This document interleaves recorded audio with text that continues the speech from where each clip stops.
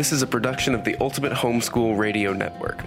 Welcome to the Homeschooling with Technology show. Your host, Meryl van der Merwe, loves using technology to streamline her life and to make lessons more engaging. She is a graduated homeschool mom and teaches homeschoolers at her local co-op classes and online at fundafundaacademy.com. Whether you are tech-challenged or someone who loves technology, this show is for you.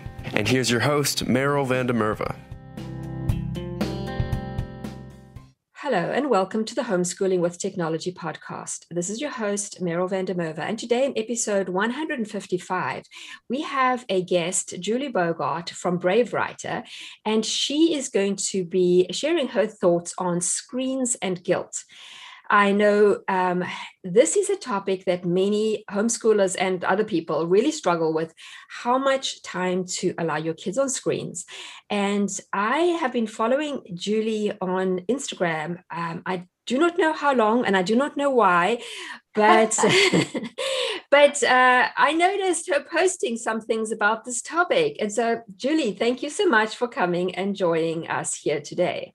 Such a fun topic. Thanks for having me.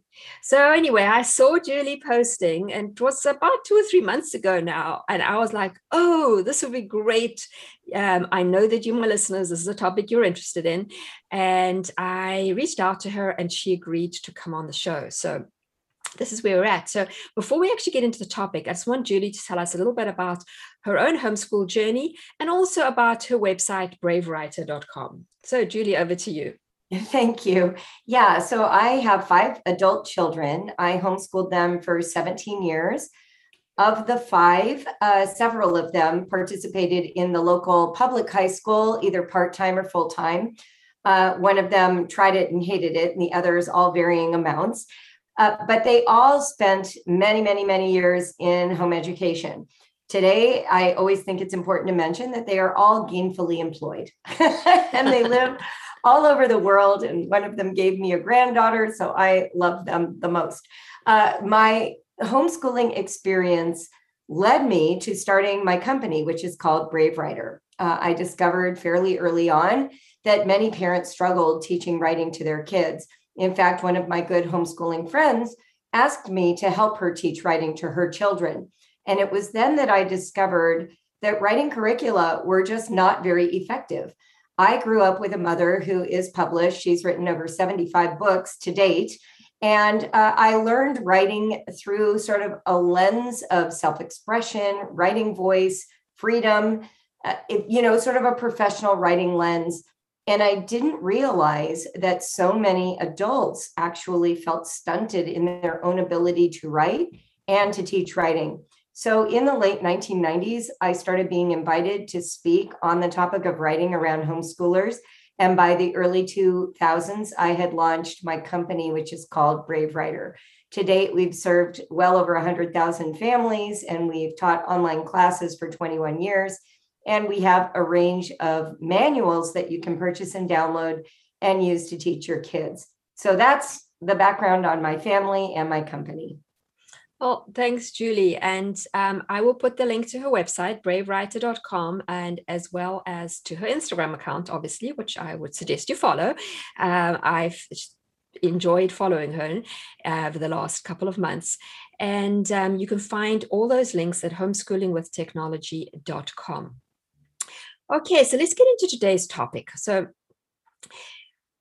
let's start off and ask, what makes video gaming, which is obviously the thing that kids spend a lot of time on screens doing, so controversial? So I think the problem for most parents is that video games and screens are a conversation between a child and a machine. And parents can't observe it. So imagine you have a child in your home and they invite a friend over. And they decide to play a board game like Sorry or Clue or Monopoly. It's all out in public. You can overhear their chatter. You can see their hands rolling the dice. You can watch them argue over who gave the correct change. There's this feeling that the experience is happening sort of within your awareness and sort of even subtle supervision, and that you could even be a part of problem resolution, a child cheating, somebody not counting correctly, a person getting frustrated or upset. There's a feeling of parental participation, even if it's only through the remove of observation. But with screens, we don't get that. The child might even have headphones on. They're staring at something that is two-dimensional. There is a whole story taking place in the video game. There might be conversations happening in the typed chat space, and the parent doesn't have access to any of that. So one, it feels less valuable simply because most parents don't know it intimately enough to know the value. And two, it feels dangerous. Like, if I can't see it, how do I know it's safe? If I can't know it, how can I know that my child is not being negatively influenced? So most of the drama around screens, I believe, is because it feels like an invisible influence on our children. And we don't like invisible influences on our children. We want our children to be influenced by things that we see and deem worthy.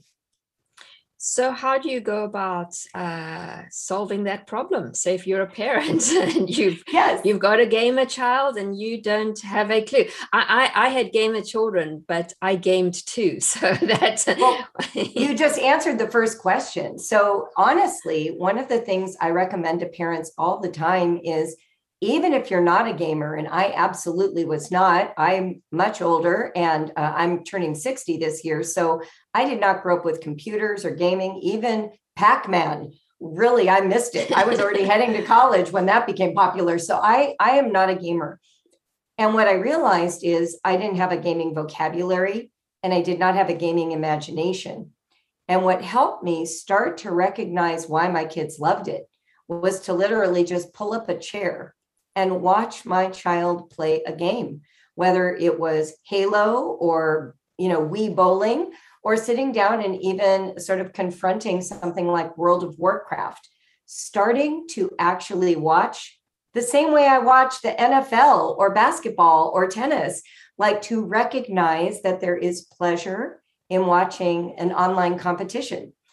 It was giving myself over to that experience a little bit at a time that I could at least start to appreciate why my kids were having fun and not just denigrate it as a waste of time.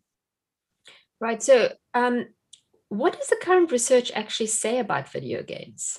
Such a great question. So interestingly, there is research that I think you can link in the show notes that would be helpful to your audience. Right. But one of the things that I discovered, I've just recently written a book. It's called Raising Critical Thinkers, A Parent's Guide to Raising, I have to reread my subtitle, Parent's Guide to Growing Wise Kids in the Digital Age. And one of the things I discovered in the research is that during the early years of gaming, most of the research was written from a very worried perspective. So it was as though the researchers were looking for problems. They were trying to identify a link between violent behavior and violent video games, or between kids who are procrastinators and kids who actually study. They were looking for evidence that it was detrimental. But confirmation bias. Confirmation bias for sure. Yes. And in some cases, some of these studies have really been proven to have been egregious. But what they are discovering now in some of these longitudinal studies, which have only been possible for 20 years, is that boys in particular who game are developing tools of emotional self-regulation. So ironically, we are told that games lead to outburst behavior or violence or antisocial behavior, when in fact what they're discovering is that kids who are feeling disquieted or angry or emotional will turn to a game and it lowers the temperature of their emotions. They actually discharge that pent-up adrenaline. And it kind of reminded me of like when I feel amped up, I go for a run or I go for a swim. Maybe I go watch a movie that's even like an action movie, right? We do use Netflix, obviously during the pandemic. We use exercise. We use games that we play, tennis or pickleball or whatever, to discharge that emotion. And what the research is showing is that gaming does that for kids. Even the supposedly violent ones like Mortal Kombat or Grand Theft Auto, those kids typically show higher well-being than kids who don't game at all. Now, before anybody asks me, what about gaming addiction? Addiction is a fairly loaded term, and there are some children who exhibit signs of that. But if you look at the billions of gamers that we have today around the globe, the level of misuse of gaming matches the misuse of other obsessions that kids develop to cope with emotional problems. So the real question is, what are those emotional problems? And how do we meet those rather than just discounting gaming as the source of the emotional problem? Right, because they could just as well, if the games didn't exist, there would be some other way they would manifest their addiction. That's right. Right. Could be an eating disorder, could be cutting, could be other ways that they cope with whatever emotional overload is present in their lives. Right. So just looking at that, obviously, teens do have the propensity to go overboard on things. It wasn't that long ago when I had my own teens. So how can parents set healthy boundaries for screens, but at the same time celebrating the good that a screen can bring to that child? I think it's especially important with teens to collaborate in that journey. So one of the things that we often do is we treat gaming time as a reward for good behavior elsewhere. And so what happens is our teens and our middlers cannot come to us when they are frustrated in a game or they feel like they need more time. They're worried that it will be taken away because it's only treated as a reward. What we really want is for our kids to feel about gaming the way they feel about being on a soccer team or a tennis team, where they had a bad practice day and they're frustrated with their coach, and they can turn to us and say, today was a frustrating day on the field. And we don't say, well, that's it. You can't be in soccer anymore because it's making you emotional or it's making you angry. What we really want to do is have times that are dedicated to gaming, and that it can be something that a kid looks forward to, and it's not contingent on good behavior elsewhere. It should just be a meaningful part of their lives. So families resolve this many ways. One of the things I like to tell parents is you will never resolve it once for all time. Every year changes. You have more kids or fewer kids. You have more screens available or fewer, depending on your economics. So talk with your children periodically. Maybe you start with, okay, we have this one, laptop computer that's for gaming, and it's in the family room, and everybody can have 2-hour turns, and you have to sign up for them. And then you suddenly find out, this happened in my family, that you had kids waking up at midnight to sign up for 2-hour turns because they were so afraid, that somebody else would sign up before them. And so they're like sneaking down the stairs. Okay, obviously that was unworkable. So then we had to set up something that was more predictable and not so dependent on, their anxiety. Like, all right, you are always going to have the computer 10 to 12 every Tuesday, no matter what. And they can just relax and know that time is coming, and it's not being dangled in front of them as a reward or as something they have to protect from their siblings. So that's how I think about it. Some families will say, we never do gaming before noon. Some say gaming is for 4 o'clock into the evening, right? Like that. You can set some organizing principles so that there are also times of day when the relief of having to make that decision is already made for them. It's 2, we don't game at 2. So I will have to think of something else. That gives them sort of these discrete times, kind of like soccer practice. You're not playing soccer all the time. You know when it's coming. You go, you enjoy it, you come home and do something else. Right. My kids were really busy. And so ours was a little different. I never actually had any real boundaries, apart from at one point, one middle schooler got sort of dragged down and he was overdoing it. And so I remember we had some boundaries for him for a while, but they were so busy doing, they were doing sport and 4-H and church stuff. And, it was just like so many things. And then our homeschooling was fairly rigorous. So there was plenty of that. And they knew how to get things done on time, so that when they were done, I didn't mind if they gamed. It wasn't like there were 8 hours left. So it was. I think that's such an accurate point, because sometimes what's going on in a family is that the children don't have meaningful challenges. They don't have risks and adventures worthy of their devotion. A big adult machine like a computer with these big graphics and sounds and this adventure story that you're entering as a main character, That's compelling stuff. And if that is the only experience they have like that in their lives, they're going to cling to it. But what if your child was in indoor rock climbing, or they were doing a martial art, or they were in 4-H, or like, I think just turn them loose with other machines. Like all my kids learned how to sew, including the boys. They learned how to knit.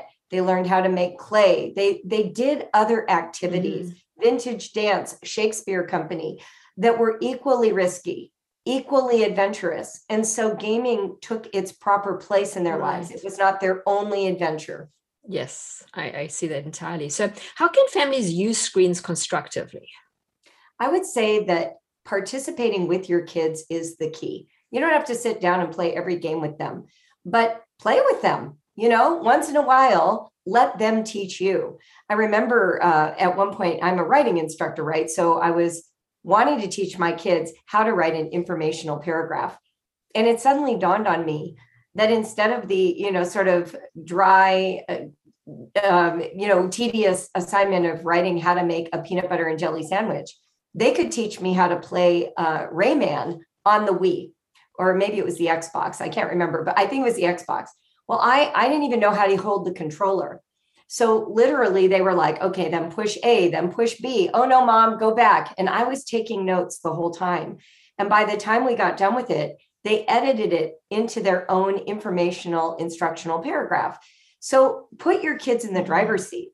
Let them be the ones teaching you. You will be amazed at how much learning goes on. The vocabulary modifications, the adjustments to the instructions, the sense of expertise and triumph, all of that is valuable. And, whether it's that or watching a Netflix, series with your kids and talking about it afterwards, these are all forms of literacy that are part of their lives that are not going away. And pretending like they're not there does not help them. So help them dive in deep, but with an adult partner. I love that. We did that. I mean, we played computer games together, and we watched movies together, and we did field trips together, and we have so many great memories now to look back on. My kids always said they were the only children they knew who got video games assigned as homework, because I would find ones like we'd be studying the ancient world and we'd be playing Civilization, and they played each of the civilization as we went along. And as you say, it's doing it together and discussing it and applying it, which gives your kids the skills to then, when they're watching things without you being there or playing games without you being there, they can actually bring everything that you've taught to bear on those, movies, Netflix series or games or whatever else. Because we're trying to raise kids who can leave home eventually and encounter this digital world that is just sending them unfiltered information. And it's in every area that they're in, whether it's a social media app like TikTok, or it's online and they're just reading an editorial or somebody's Substack. How do you know who to trust? How do you look at a source for its credibility? We're good at teaching how to look for source material to write an essay, but how often do we talk about what the source is and its credibility and what kind of messaging is part of that source's platform? So TikTok is a very different messenger, right, than a Substack, which is different than an online news journal. And then, of course, we've got a whole range of those, right? We might have a website that looks like it is a journalism site, and it's actually a propaganda site. How do we help our kids differentiate between the two? That is all media literacy. It sounds like that's what your podcast really is devoted to. And what we really want is for our kids to know what kinds of questions to ask. It's not so much that we tell them in advance, okay, here's the list of safe things, and here's the list of unsafe things. That's going to change every year. They need to be able to know how to find benchmarks, what criteria to use when they're evaluating, and then how to ask the kinds of questions that get them the answers that advance their understanding. Right. And to finish up, do you have any specific recommendations for parents who might want more information about screens and kids? Yeah, actually, one of my favorite resources is on Instagram. Their name is Ash Brandon. And Ash is an educator who has formed their expertise all around video gaming. They have all kinds of resources on their Instagram account, and they have a website, which I believe is listed in their bio on Instagram. But Ash is a fantastic resource. And I quote Ash in my book, in fact, because they provide such rich insight into how to parent while enjoying video games. I'm going to go straight away and follow. And just those of you who aren't on social media at all, you can see, if you've been listening to this podcast for a while, how many of our great guests I have found on Instagram. So Instagram does not need to be a place that you just, go down some rabbit hole of useless things. It is actually, I like it more than Facebook, I must say. And Agreed. it is a place where I really have, found people to connect with and have learned a lot. And it's really easy because you can just, pick it up once or twice a day when you just needing a little downtime, and you can catch up with, I just feel it's not such a toxic environment. Well, at least not the people I follow. It's positive and learn a lot of new things. Well, Julie, thank you so much for coming and sharing your wisdom with us today. I will also link in the show notes to your book. I'm not sure if it has a website yet or if we have the name. Yes, it does. The website is raisingcriticalthinkers.com.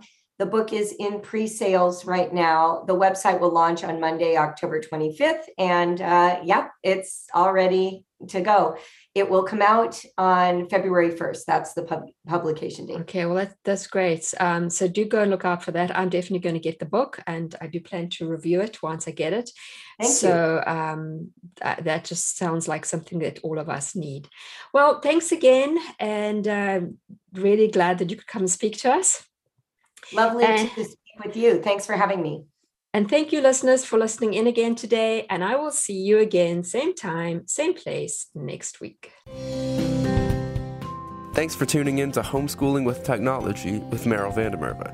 Visit her at fundafundaacademy.com and homeschoolingwithtechnology.com. Homeschooling with Technology is a production of the Ultimate Homeschool Radio Network.